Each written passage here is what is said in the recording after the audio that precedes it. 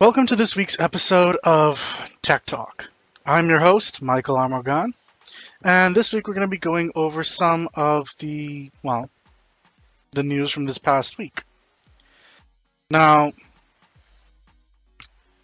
as always, we're going to be going over it, and I'm going to be making it as simple as possible while trying to give some explanations a little bit as we move through it to really make it interesting for you, or at least so it's a little bit more digestible. For Amazon, Amazon's actually done quite a lot. However, not all of it is going to be relevant to us here in the Bahamas and in the Caribbean and stuff like that. But starting off, they actually started with something called Prime Reload. So what Prime Reload is that it is moving away from the whole credit card system and is trying to incentivize people on using their debit cards. Now, the reason for that is because credit cards typically come with credit card processing fees, whereas debit cards typically don't. So what they're trying to do is give a 2% bonus of all the credit that's added using a debit card when you're making your purchases instead of using a credit card. With that, though, you're going to have to give the debit card number, your bank account, and your routing information.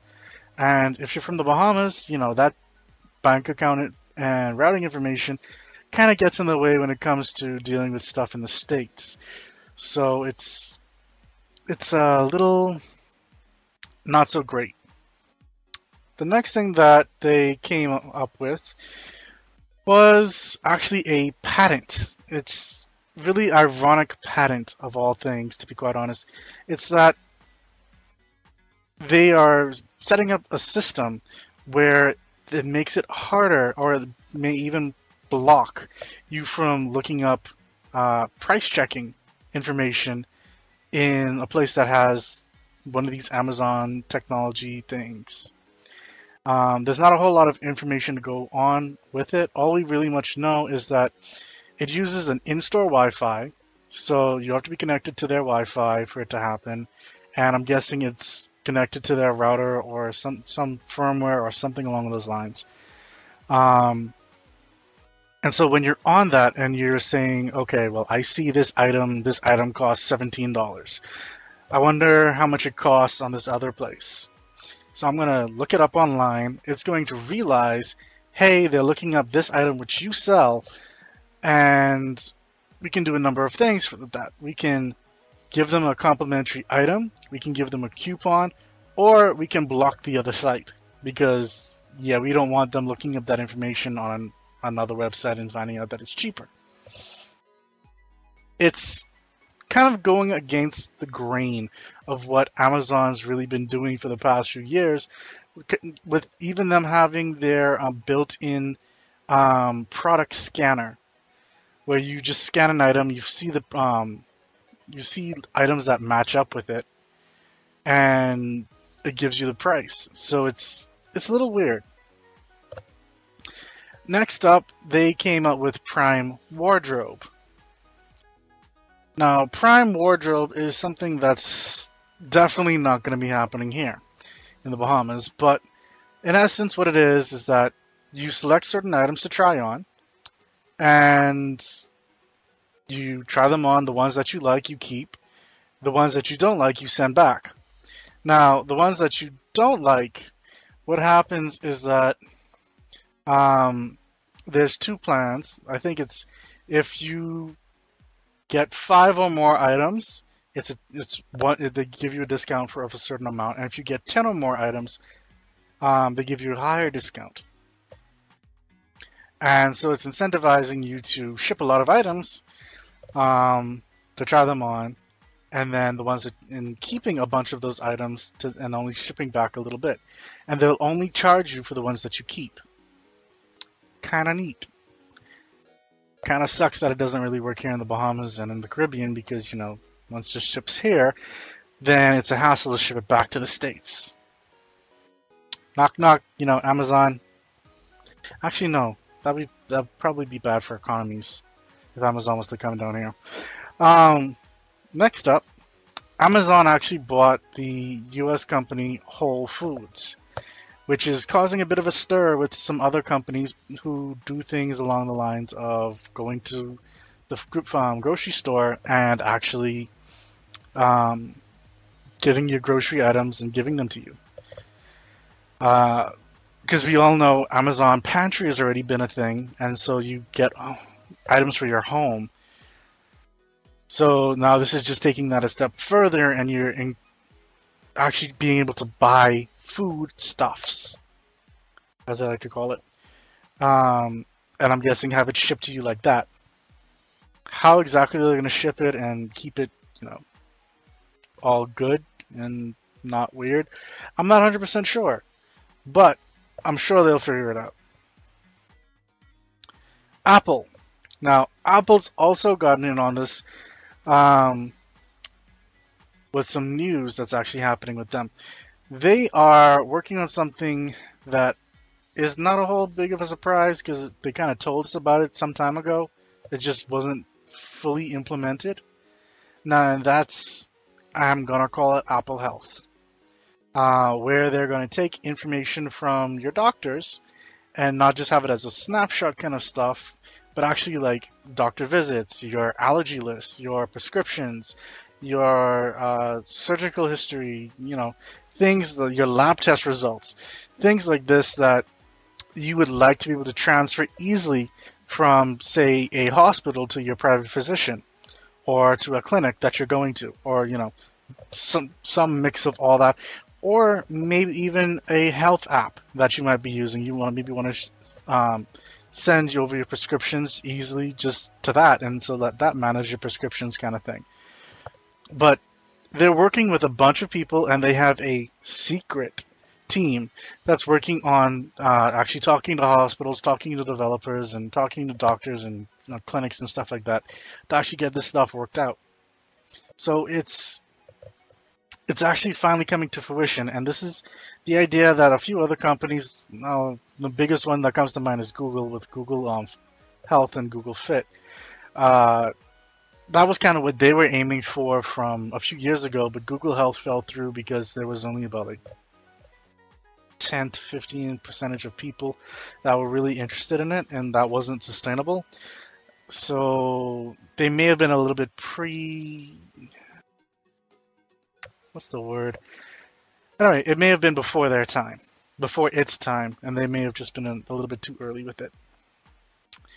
Samsung's actually did something a little bit sneaky. They low-key bought a company, VRB, which is a virtual reality development company, which more than likely Samsung is going to be using to help power their Oculus tie-in device with Facebook, but more on the lines of they're going to be using it to create content for VR, especially since content for VR is not all that much at this time. It's actually quite lacking, and that's kind of the problem that we're having with VR right now.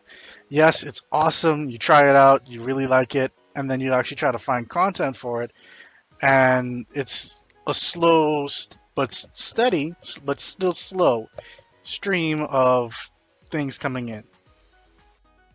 So here's to hoping.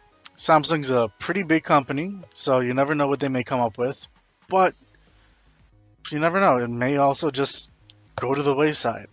We'll have to see what happens with VRB. Microsoft. Yeah. If you have a Surface laptop, like the more recent Surface laptop, I got some bad news for you. That is almost, according to iFixit,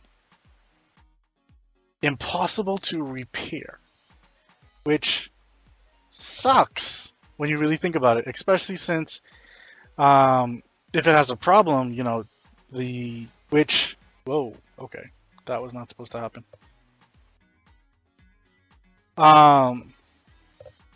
So they found that let me see. There's no screws to hold the case together, and so you're forced to pry apart the fabric that kind of holds it together, and that's very difficult to do without tearing it.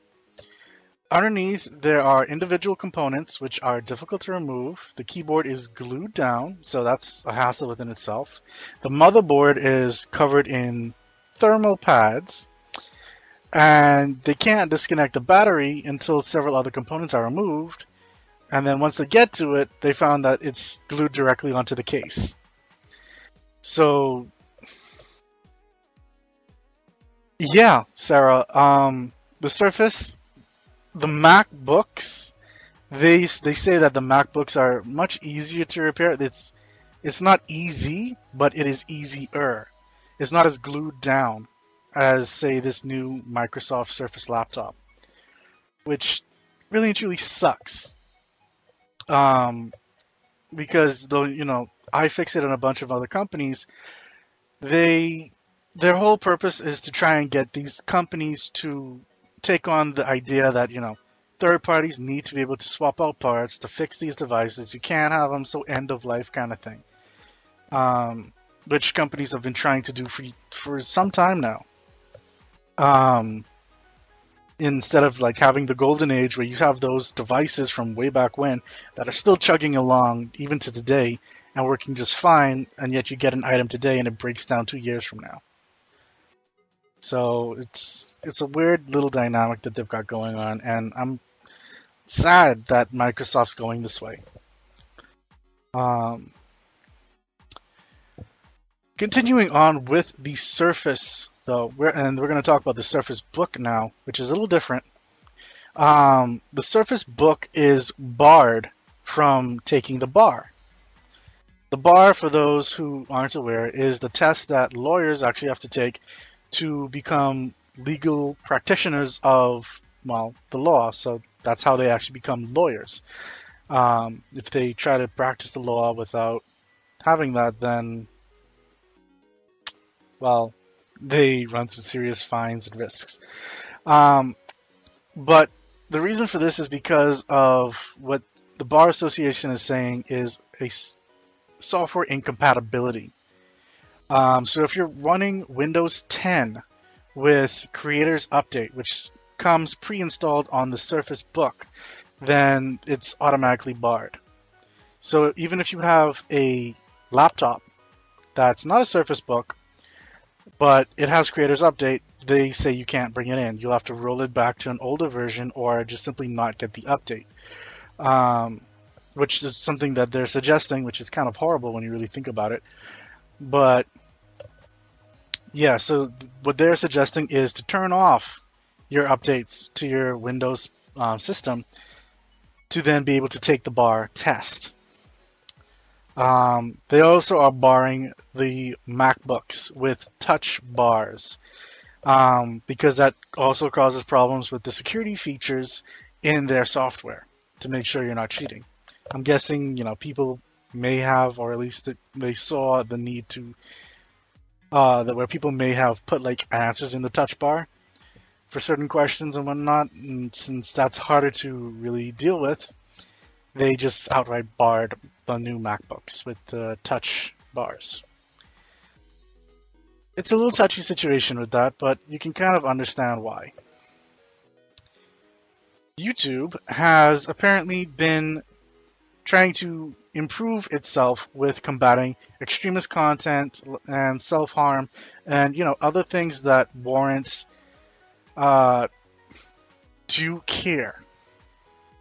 And they've got 4 different steps that they're doing to try and fight this. They have automated systems which are using machine learning, which then train new content classifiers to help them more quickly identify and remove such content. They are expanding their pools of, and this is something I didn't even know existed, trusted flagger users. So essentially what these are non-government organizations. There has already been about 63 of them, and they're adding 50 more that will then go through and try to help find content like self-harm and, cut down on that and, try to make it not as prevalent. The third part is borderline content like inflammatory, religious, or supremacist content. Well, actually, they won't be outright banning it because of freedom of speech kind of thing, but they will be making it have a warning before you actually decide to watch it. So you click on a link, you're not 100% sure of what it is, but it seems like something that has been flagged by this system. And so just like how it will sometimes pop up with other content, it'll say like, are you sure you want to view this? This has so-and-so kind of content. You'll either click accept or deny or whatever the options they decide for it to be. Then you either watch it or you don't. But at least you will have the option not to be subjected to it outright. And the fourth step is something that's it's a little weird. Let's say you're someone that ISIS is targeting to try and convert you over. What they're going to do is that they're going to redirect users who are targeted by extremist groups, and then redirect them to counter extremist content. So stuff that like says ISIS is bad, for example. And so it's a little weird in the fact that it's playing along with the whole how should I put it?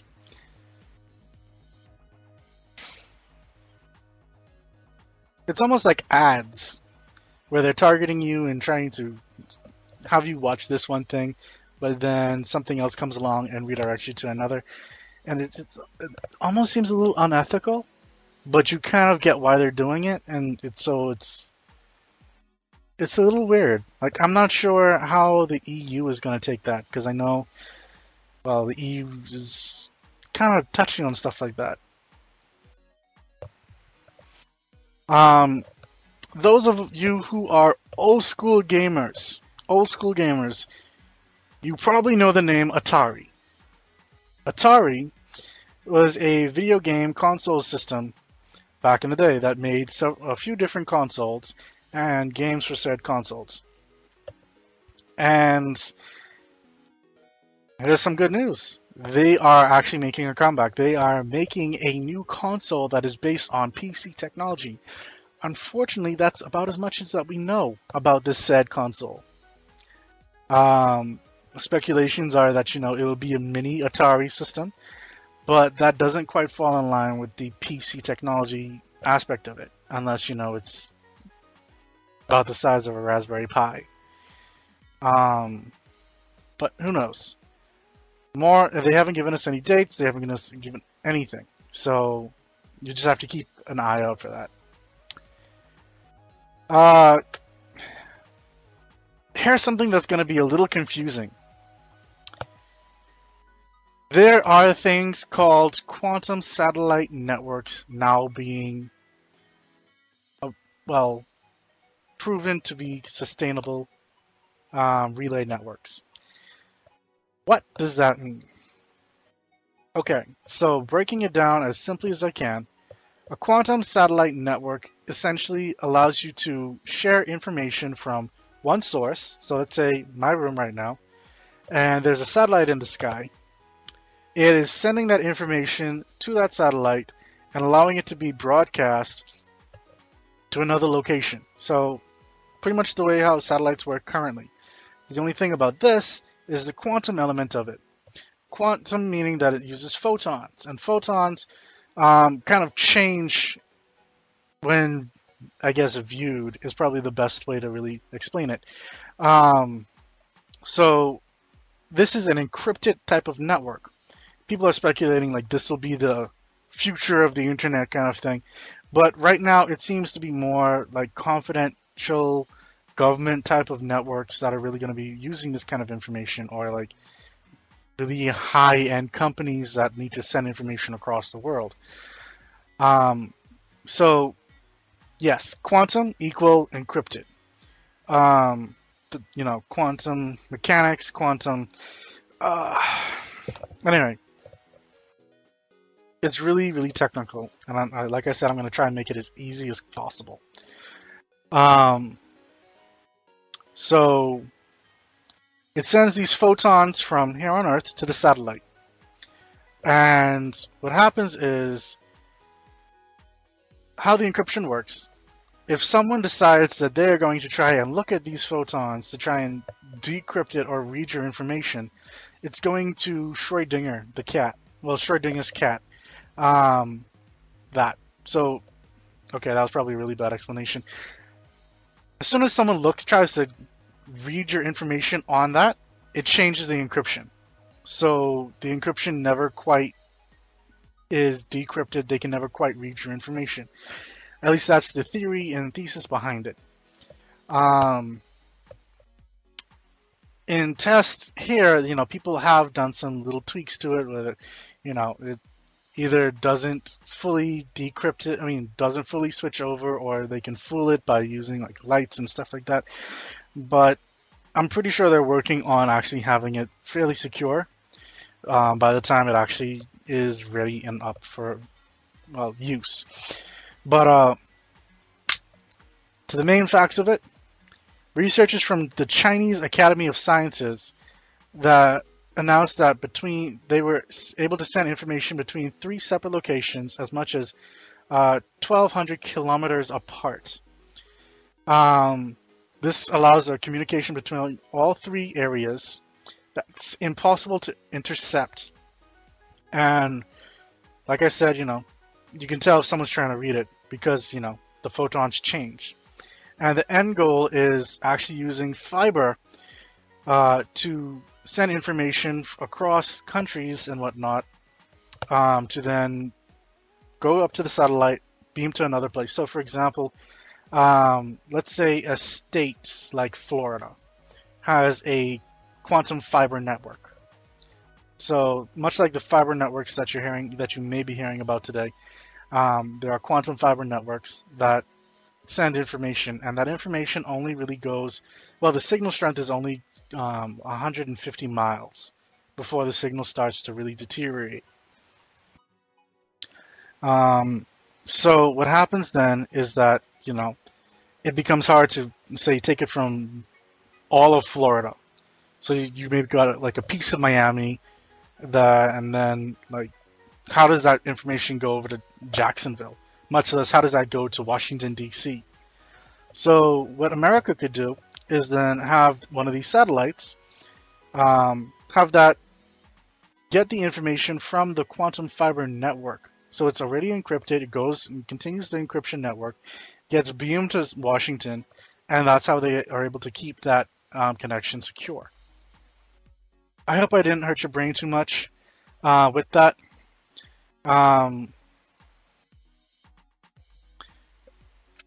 Also, if you, in keeping to the idea of the East a bit, if you heard about WannaCry, which was the ransomware that hit quite a lot of countries worldwide and a lot of companies and caused a lot of mayhem, because what ransomware does is it actually, once it's on your computer, it locks you out from your information and doesn't allow you to really do anything on your computer. You can try to even reformat your hard drive and it will still be there. You can, like, there's almost no way to really get rid of it without paying them to get rid of it. Yes, there were circumvents around it, or at least the first version, and whatnot, but British intelligence officials, I should say, have alleged that North Korea is actually behind WannaCry. Which, part of the reasoning for that was that they are using Chinese as a second language the people who run it are using Chinese as a second language. And I'm sure there are other reasons behind it, but at least that's what I was able to decipher from the notes that I read about it. So it's really hard to really tell, at least I would think. But, if you never know. It actually might be North Korea.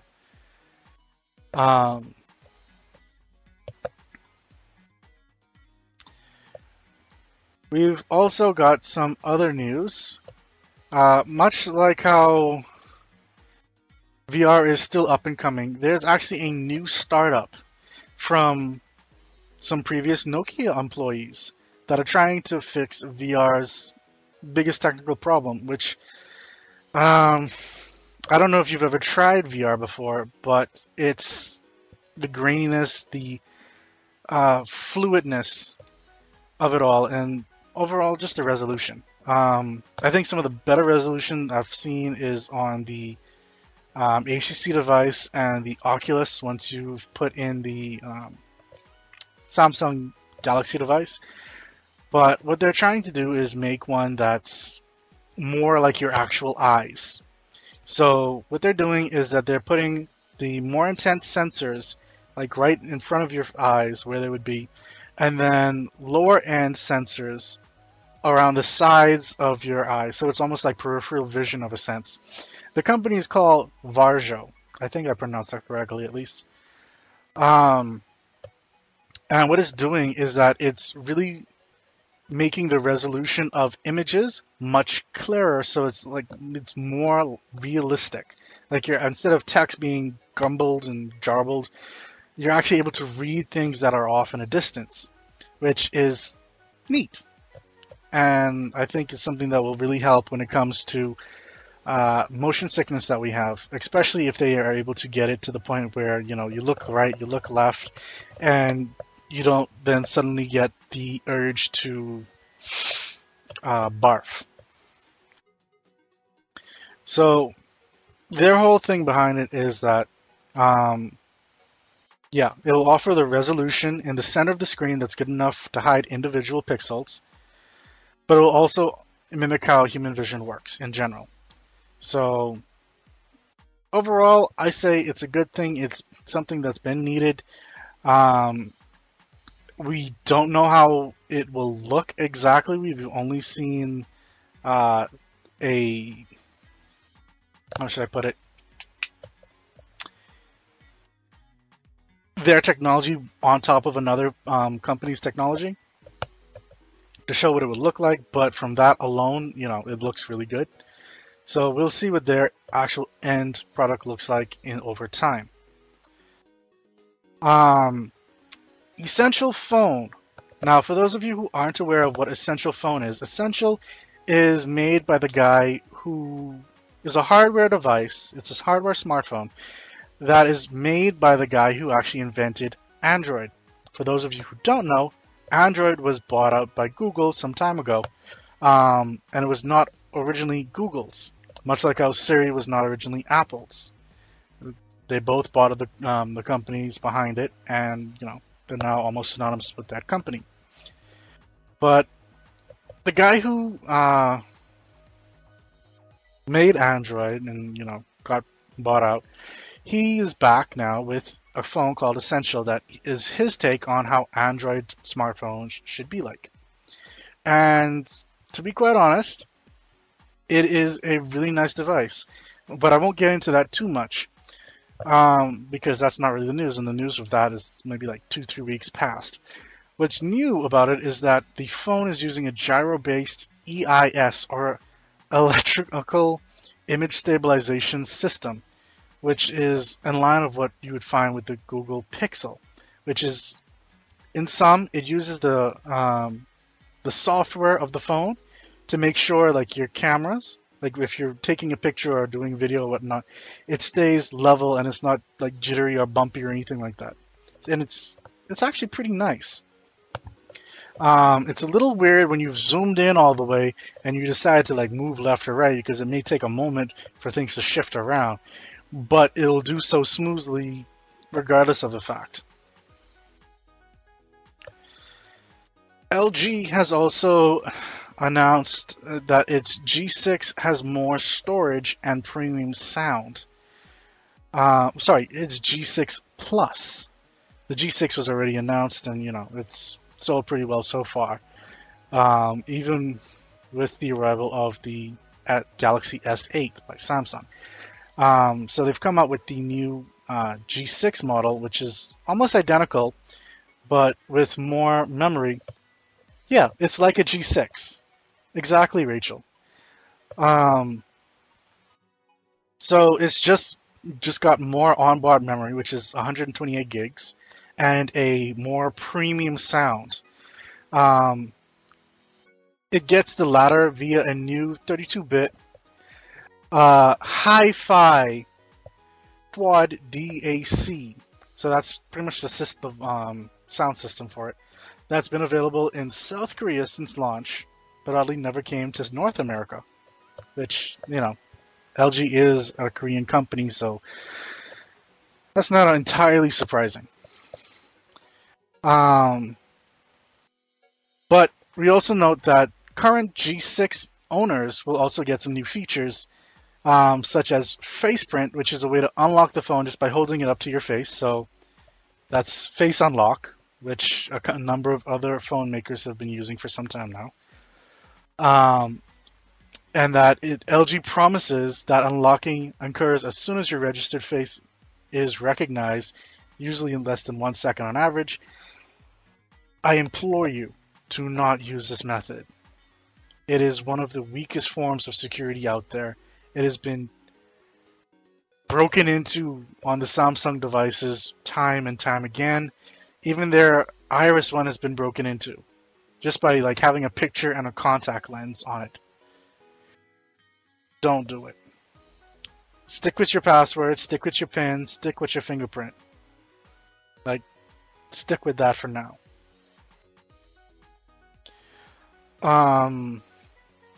Another new feature is low power consumption, or low power mode. And a covered lens warning, which will tell you if your finger is in front of the wide angle rear camera. Because that's not going to be a realization when you're trying to take a picture and all you see is brown or black. I don't know.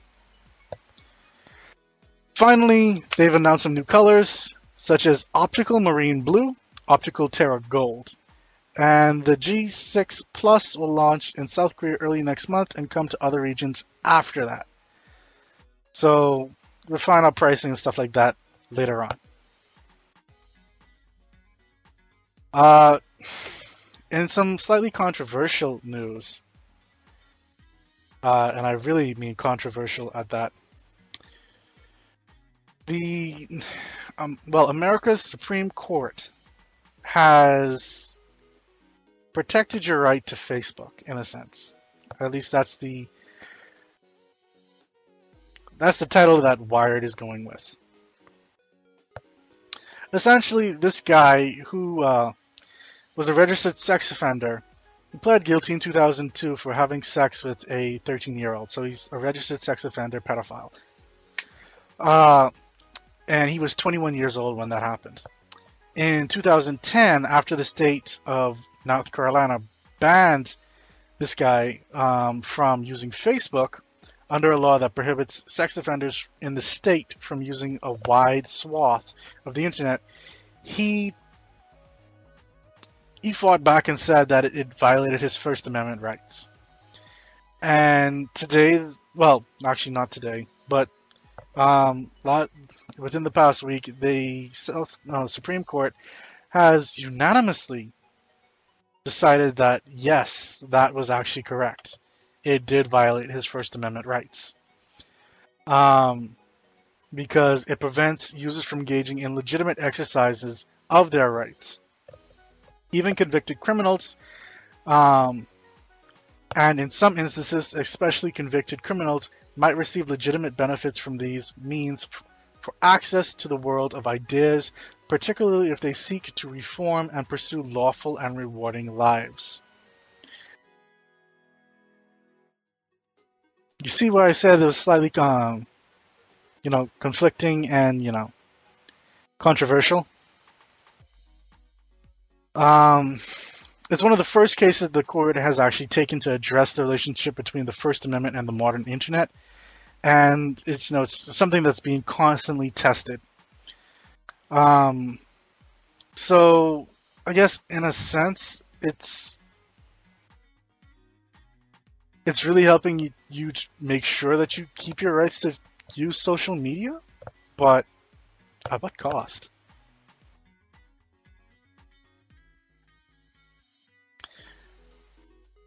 Speaking back on Facebook, Facebook has actually been using artificial intelligence. Well, they're the Facebook Artificial Intelligence Research Lab, or FAIR.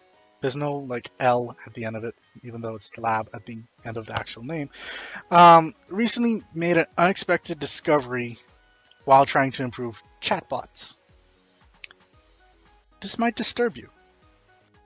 The chatbots, while trying to better understand how to react to humans, you and me, unless you're a computer watching me, which, at that point, hi, I'm fine. You can keep me alive when you take over the world. These bots, to better understand how to speak to us, started speaking to each other. Not only that, they developed their own language. Yeah, you heard that right. They developed their own language to talk to one another. One that is created without any human input at all. In a language sense, this is mainly gibberish, but it's interesting that artificial intelligence, if given the opportunity, begins to deviate from the script to create something new. Yeah, Skybot, Skynet, this is the beginning of Skynet. Like, here and now. You're exactly right, Rachel. So, essentially what it is like one bot, and then we're going to go with it. I'm quoting something here. Bob, I can, everything else, ... Next bot, balls have 0 to me, to me, to me, to me, to me, to me, and so on and so forth. Bob, you, everything else, ... Alice, balls have a ball to me, so on and so forth. And, like, they're actually understanding one another in a sense.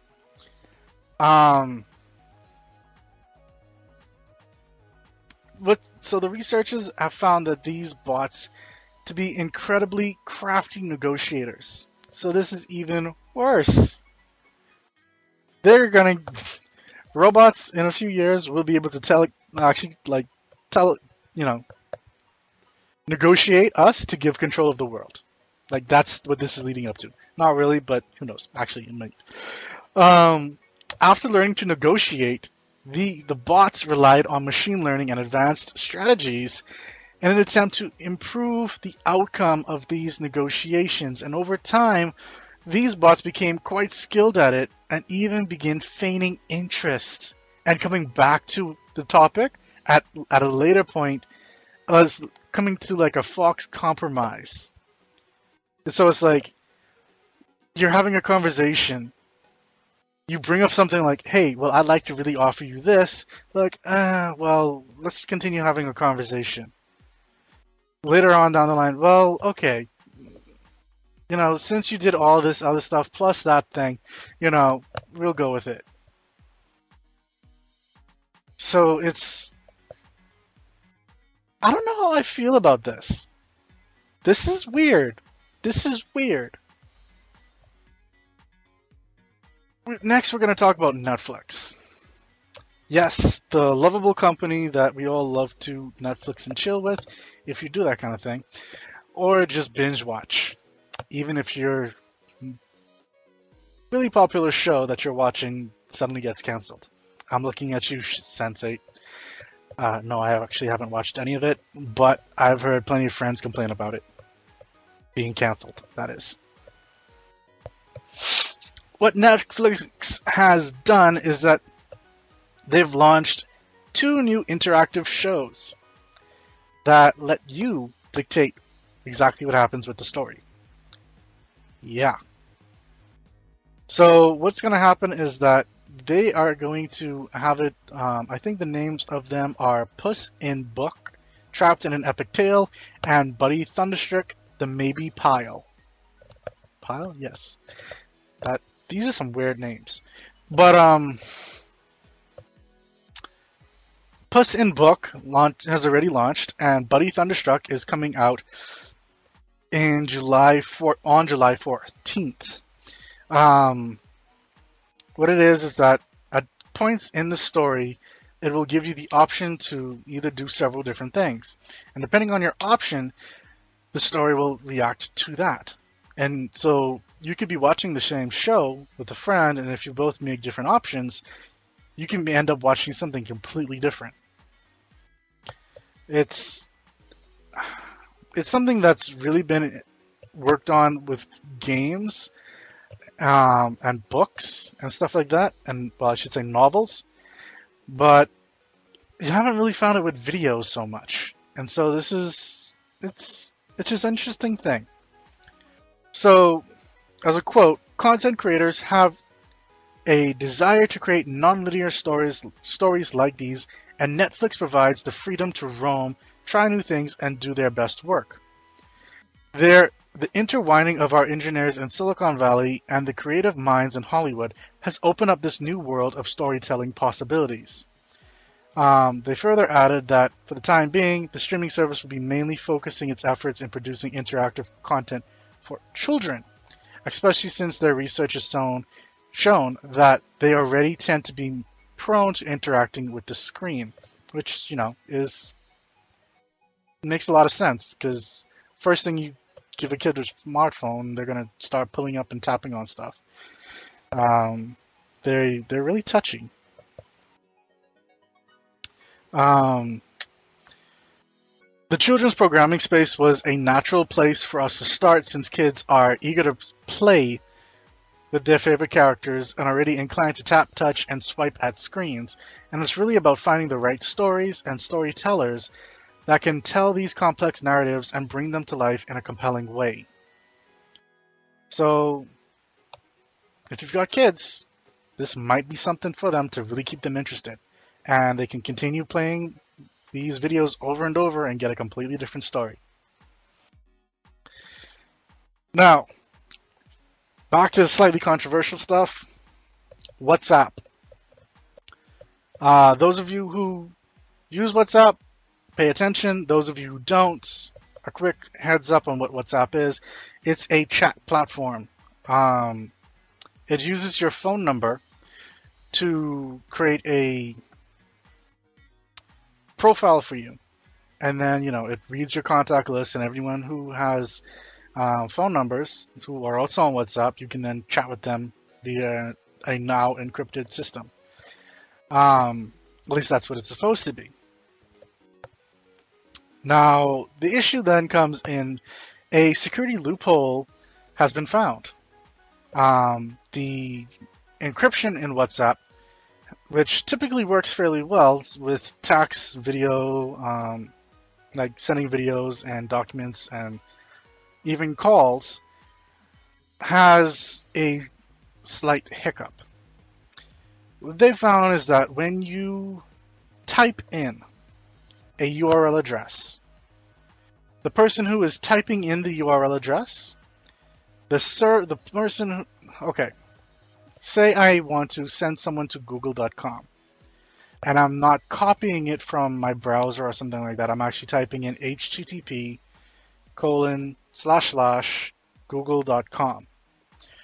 Google would then be able to, and I'm not saying they do, Google would be able to then pull my location from me putting that in, because then WhatsApp will then try to preview that content.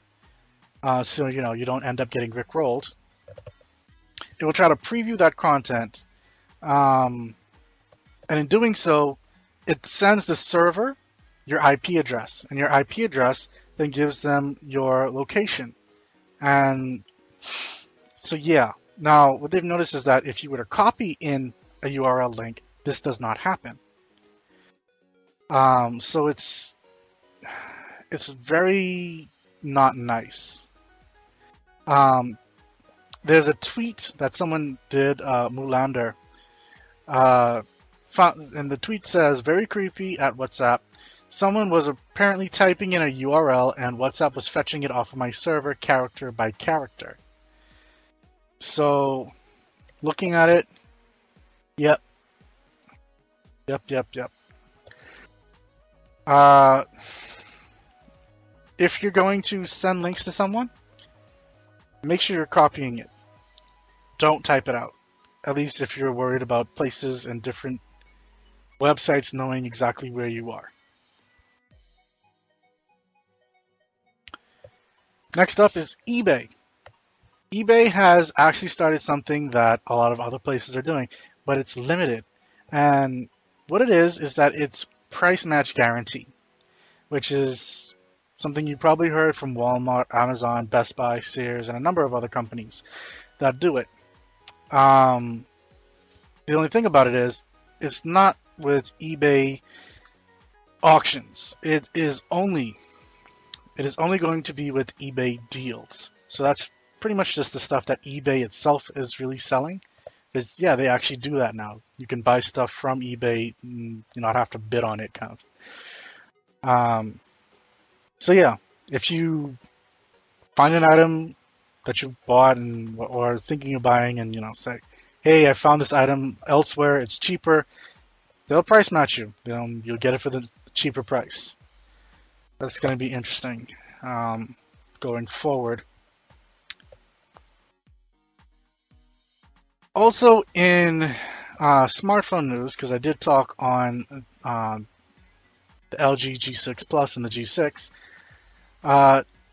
along with the Essential phone, OnePlus has also announced their new phone. And that phone, while being a really nice device, I'm not going to get into too much details with it, other than, it's got a 1080 screen, which is slightly controversial for some, but when you really consider that it doesn't have to use as much processing power, and it's got a pretty hefty Snapdragon 835 processor inside of it, that thing will go zooming. At least it should when you're actually using it. The camera on it, it's comparable to the latest iPhones and this S8, and it's a really good phone. There's just a few little tiny caveats. So one is that it does not have expandable memory like the Samsung Galaxy 8 does, and it's not waterproof like quite a few high-end flagship devices are. Well, water resistant. So those are some things that might irk you if that's the kind of thing that you're into.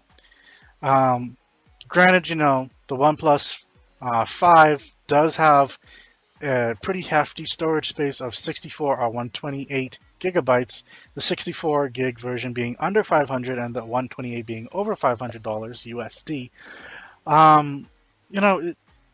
When you really compare it to the other flagship devices that are almost like $1,000, you can kind of start to be comparable with it. You can kind of okay, I can give up on that and actually get a cheaper device. I'm fine with that. So I would suggest, if you're interested in a new phone for this year, you either take a look at the OnePlus 5 or you wait until the Pixel 2, which should be later on this year at some point.